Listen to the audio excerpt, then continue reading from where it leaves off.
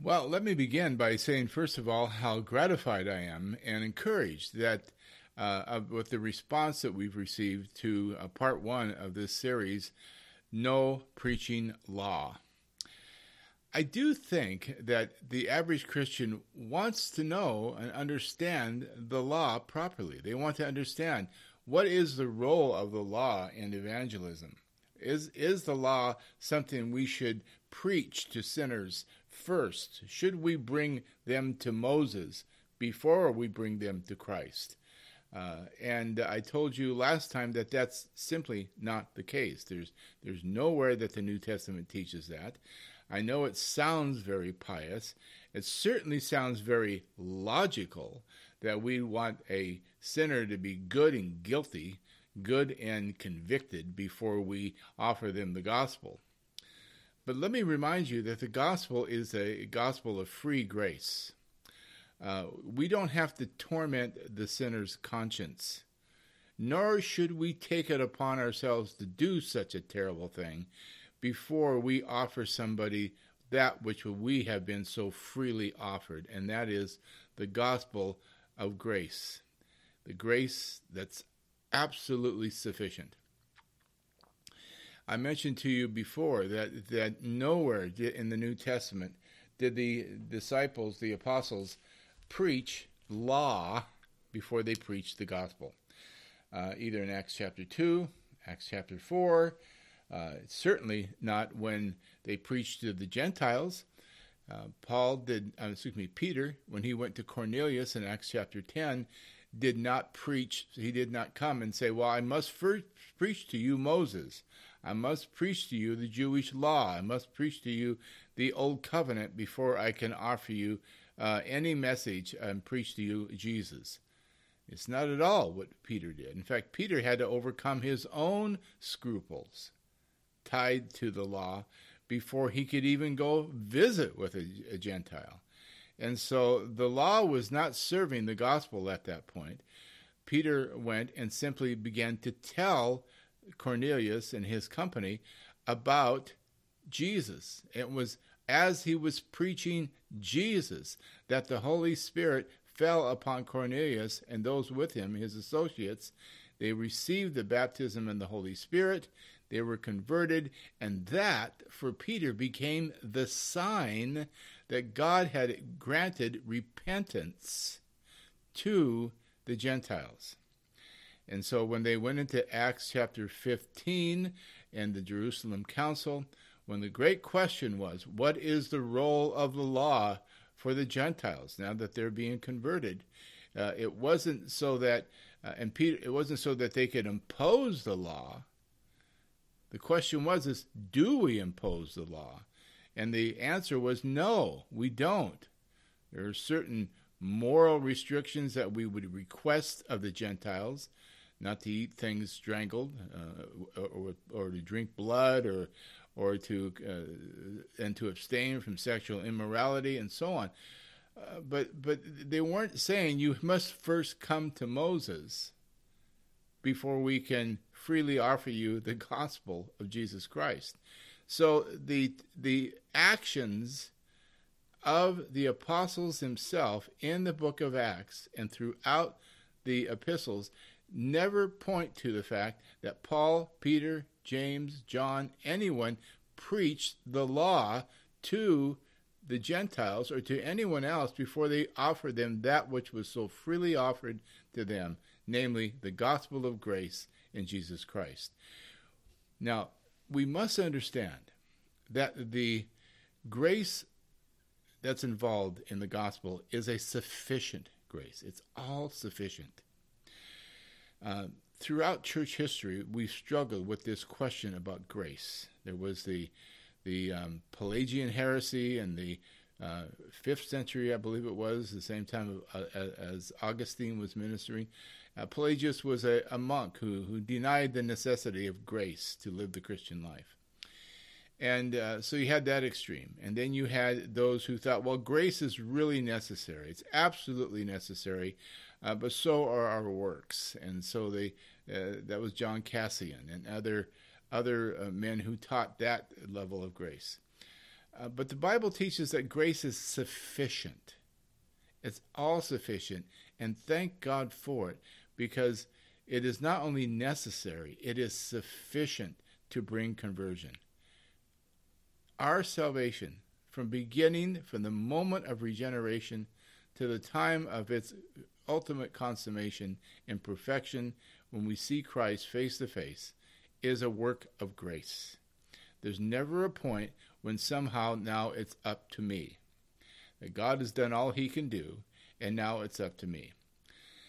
In my years as a young Christian, I even had pastors tell me that, well, Rick, Jesus has done all he can do. It's really up to you now. So I had this mindset, this terrible theology that somehow that God had saved me up to a point, and it was up to me to save myself the rest of the way. Well, that didn't work out well for me. But thanks be to God in his mercy, I saw the gospel. I was able to come to the doctrines of grace for what they are, and that is an all-sufficient grace. So we are saying that the law has no place in preaching to bring about conversions.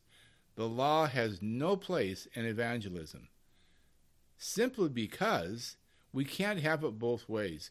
We can't say, as Protestant Christians or Reformed Christians or evangelicals, we can't say that we believe that the sinner is dead in trespasses and sins, and therefore unable to respond to stimulus, unable to respond to spiritual stimulus, and then go pummel them with the law, thinking that somehow we're going to change their mind about Jesus. Now, we may, in fact, change their mind. If we go and we dump the Mosaic law on people prior to sharing the gospel with them, they may come to Christ simply because they're trying to escape the law. That's not a good cause to come to Christ. Christ has fulfilled the law. The gospel is not of law. The gospel is of grace. And that's very hard. It's very hard for humanity, even people who are Christians, are regenerate Christians, to understand. There is this delusion, there is this even seduction in our flesh that wants us to believe that we can tackle the law, we can embrace the law, and somehow prove ourselves to be worthy of it. And that will never happen. In ourselves, in our natural self, in our fallen state, we could not keep the law for a moment. Now, are people sinners? Yes. Are they under judgment? Absolutely. If they don't repent, will they suffer eternal condemnation? Yes. Yes, that's all true. And that may came up in a presentation of the gospel. But we don't dump the Mosaic law on them. We don't have to terrorize them with the law. Paul did not do that in Acts chapter 17 when he preached to the Greeks at Athens. Read that section, Acts chapter 17. Paul did not mention the Mosaic law once, and yet he's preaching to this gathering of very religious Greeks. When Paul was in Acts chapter 20, I told you that he was speaking to the elders at Ephesus and warning them about those who would come in, the fierce wolves would come in after he departed, and that these men would rise up both within and without the church and speaking perverse things to draw away disciples after themselves. And these would be lawmen. These would be men who would come in and impose law on the church. And this is exactly what happened in the church in the Galatia region. It's what happened in Corinth. And so Paul was making it very clear throughout his ministry that there was another gospel floating around out there that was seeking to impose itself, that men from Jerusalem had come up and they were imposing the law on to Christians. They were basically given a backdoor denial of the sufficiency of the cross as well as the sufficiency of grace. So, just for example, in 2 Corinthians chapter 3, Paul makes this profound statement. Speaking of himself and his associates, he says in verse 4, "Such confidence we have through Christ before God. Not that we are competent in ourselves to claim anything for ourselves, but our competence comes from God." Now, the false teachers in Corinth were very articulate. It appears they were very credentialed. They were everything that Paul and his associates weren't, and so they were gaining a hearing. And they were questioning, causing the Corinthians to question Paul's credentials as an apostle. So Paul reminds them that his competence, that he and his associates' competence, is from God, not from men.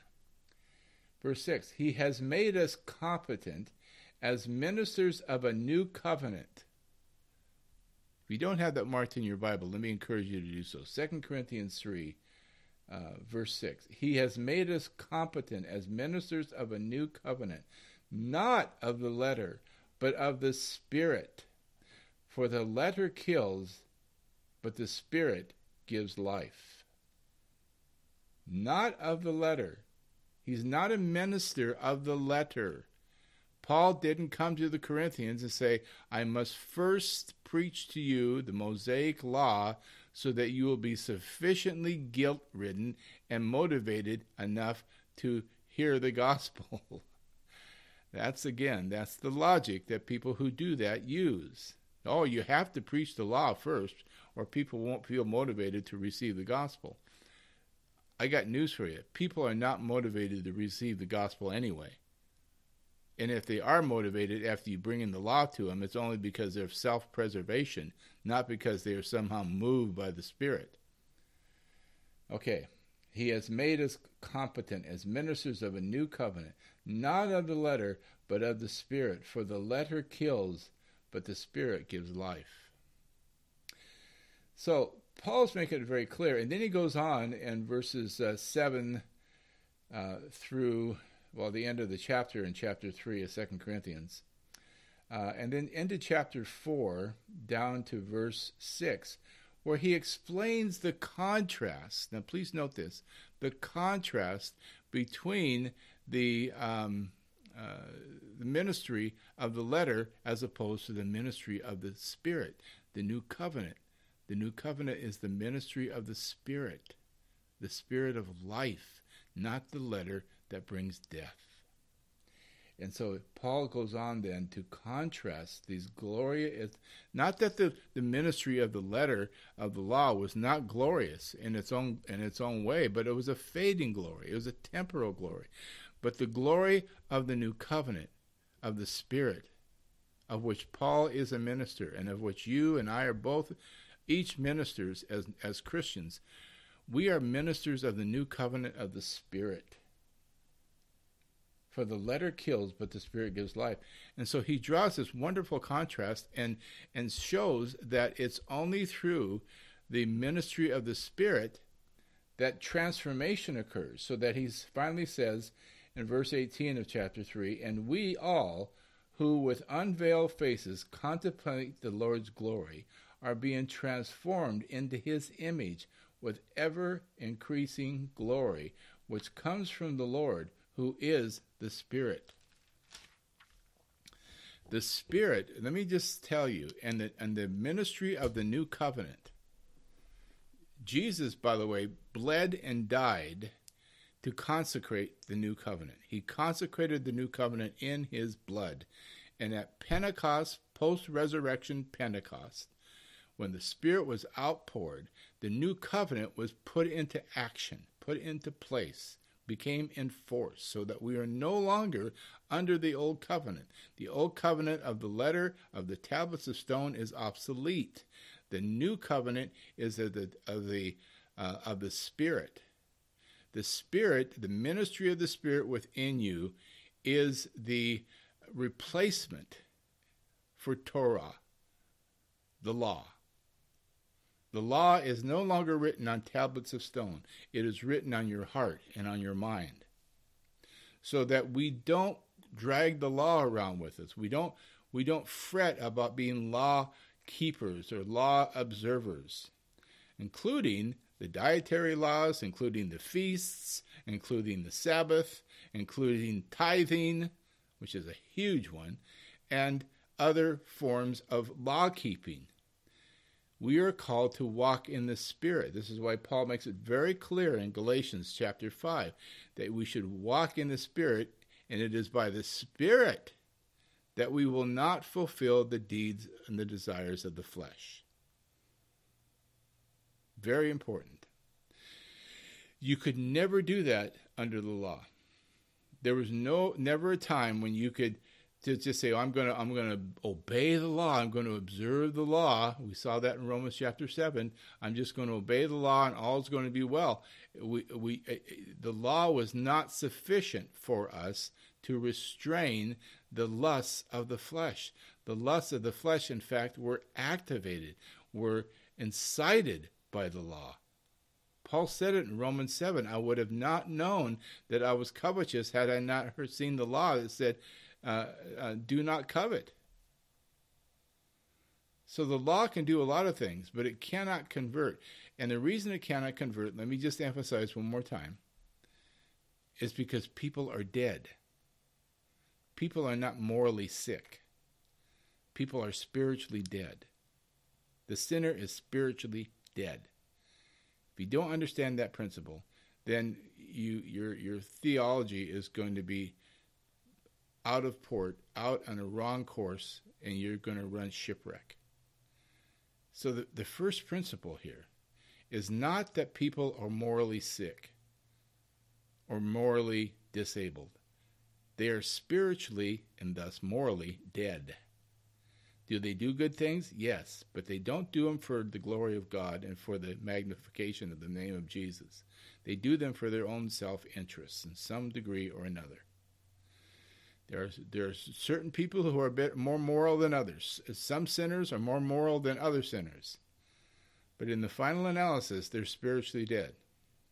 Ephesians chapter 2, verse 1. As for you, you were dead in trespasses and sins. He means it. He doesn't mean kind of dead or metaphorically dead. He means dead in trespasses and sins.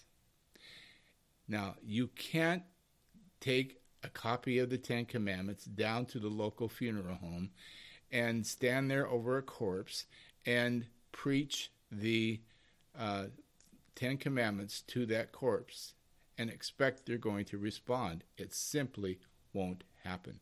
So we can't have it both ways. My brothers and sisters who are in the Reformed world and in the Lutheran circles, their intentions are good. They want to use the law properly. But you don't use something that's obsolete. And we'll get to that later. So stick with me. If you're not convinced and you're struggling with me and you're struggling with what I'm saying, just please stay with me. We may have to go 2, 3, or 4 episodes in this series to be able to get the full impact of what I'm saying to you. Okay, so we understand that we are under a new covenant of the Spirit, that the Spirit is the replacement for Torah, the law. In fact, Pentecost itself, this is a very important insight, Pentecost itself was an observance. It was an agricultural festival, but it was also a remembrance of when Moses brought the law down at Sinai. It was a remembrance of when God gave the law to Israel through Moses. And so there was that aspect of the feast as well. And so it's no accident that God chose on that day, that feast day, when everyone would be in Jerusalem, to pour out the Spirit, which would be the second giving of the law, if you will. The second giving of the law, but no longer this time written by the finger of God on tablets of stone, but by the finger of God on minds and hearts. So that the law, in keeping with Ezekiel 36 and Jeremiah 31, that the law under the new covenant would now be written on hearts and minds, that God's people would have a new nature. They would no longer be children of wrath, but children of God. They would no longer be law breakers. They would be law, mark this, law fulfillers. They would be fulfilling the law, because love is the fulfillment of the law, Paul says. Now, let me just tell you here, Romans 8, there is therefore now no condemnation for those who are in Christ Jesus. Why? Because through Christ Jesus, the law of the Spirit who gives life has set you free from the law of sin and death. For what the law was powerless to do. Do you hear that? The law was powerless to do. The law was powerless to do that because it was weakened by the flesh. God did by sending his own Son in the likeness of sinful flesh to be a sin offering. And so he condemned sin in the flesh in order that, this is the purpose clause in Greek, the purpose clause, the righteous requirement of the law might be fully met in us. Think of that. What a profound status we have before God. From being children of wrath and to now being children of God. No longer under the fear of condemnation, but children who have been set free from the law of sin and death. For the law was powerless to be our helper, in order that the righteous requirement of the law. So we're not talking here, some of you may have had people tell you, well, that's an antinomian or a licentious view of theology, but it's not. To say that we do not preach law for conversion, nor do we preach law for the rule of life of the Christian, is not an antinomian or a lawless stance. People always are afraid of that. People think, well, if we don't have law, we're just going to run wild. Well, yeah, if we didn't have the Spirit, we would, yes. But what Paul's saying here is that because of the Spirit of life, and he'll go on later in Romans chapter 8 to declare that we are now people of the Spirit, in order that the righteous requirement of the law might be fulfilled, fully met in us who do not live according to the flesh, but according to the Spirit. So we don't preach law to the sinners because it's powerless to do anything other than maybe torment a already tender conscience or to harden the hearts of somebody else.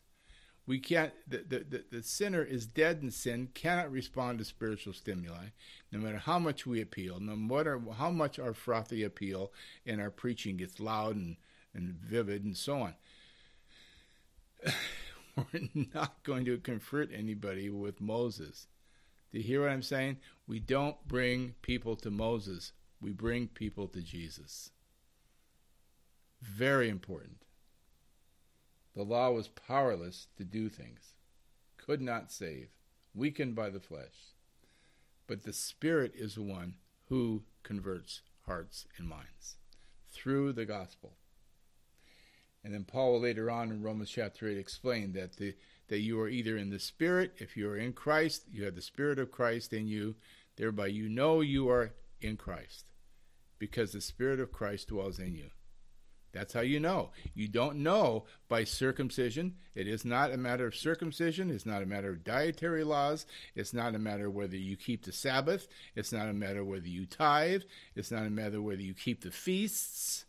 It's not a whether you send money to some Israeli relief fund. It's none of these things.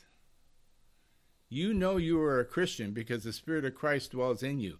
And that is a realm that is an absolute, meaning that you are a person is either in the flesh or in the Spirit, and you don't move back and forth between them.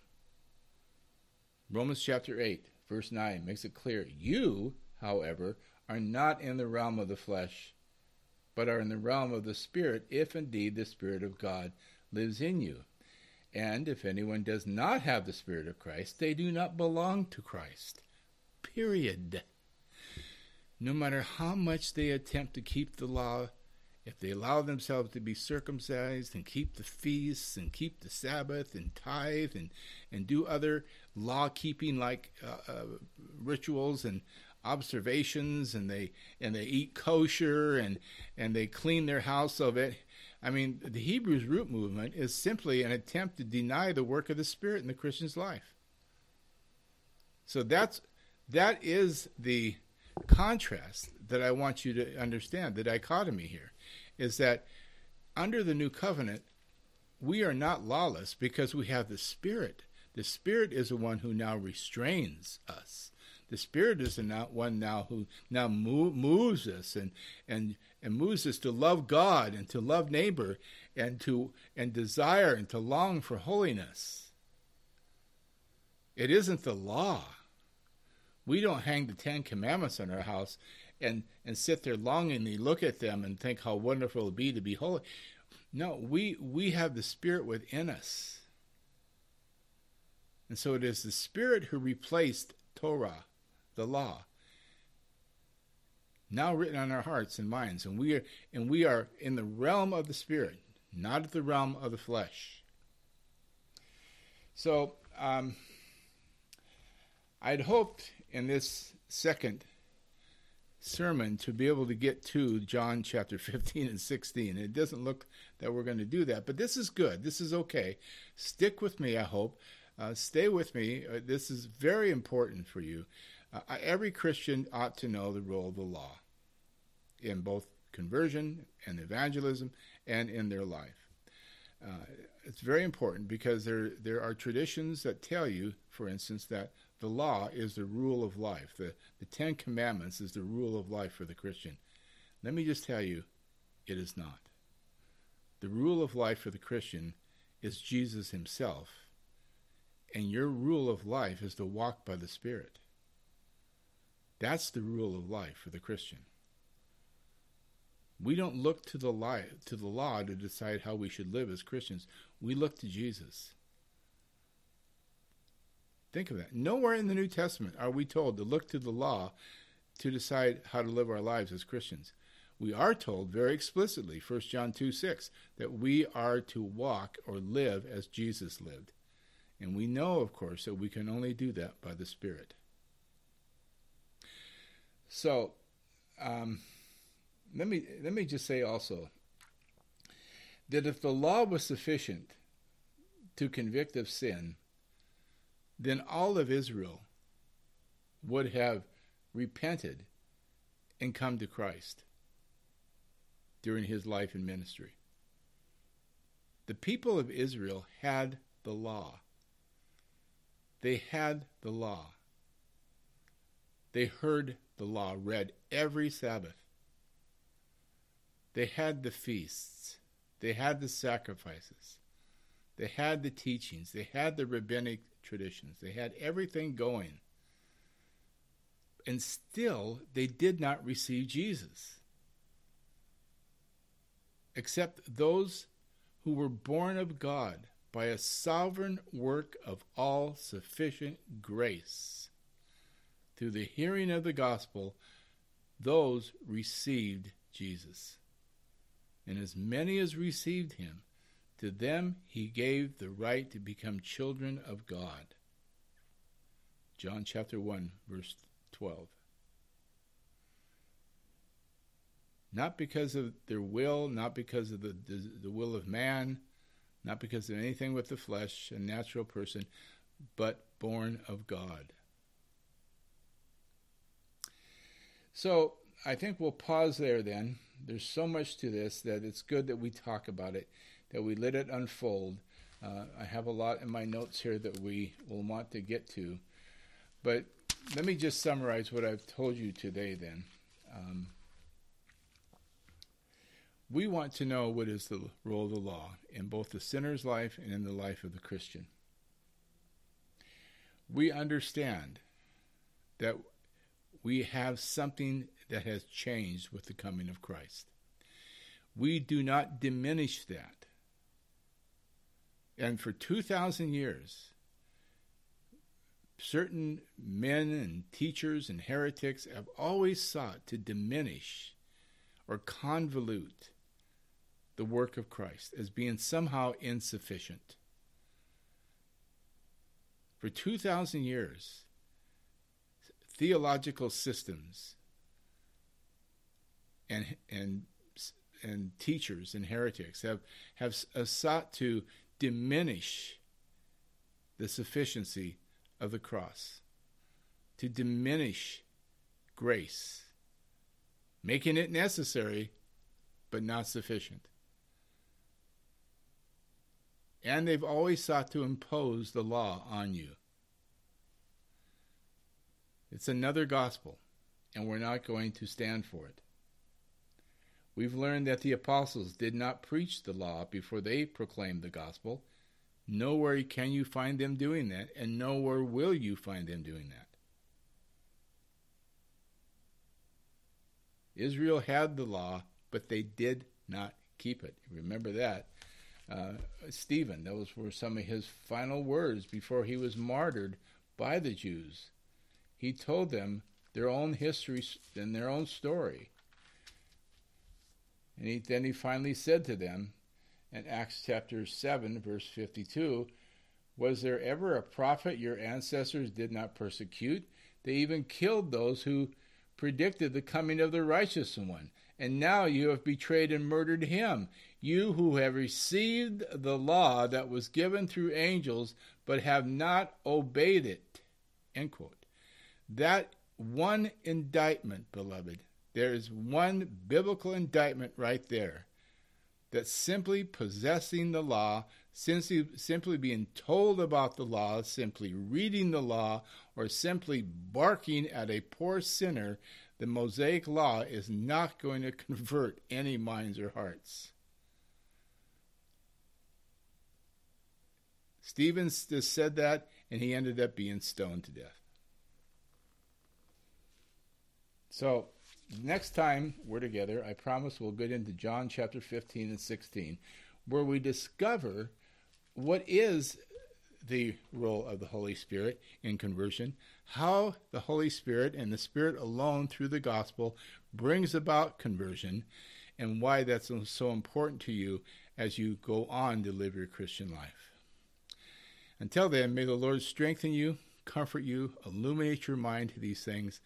I invite you to join me in prayer and study and keep an open mind. If you disagree with me, I understand. I respect that. But please do come back. Please come back and listen and hear me out. We may go 3 or 4 sermons on this series.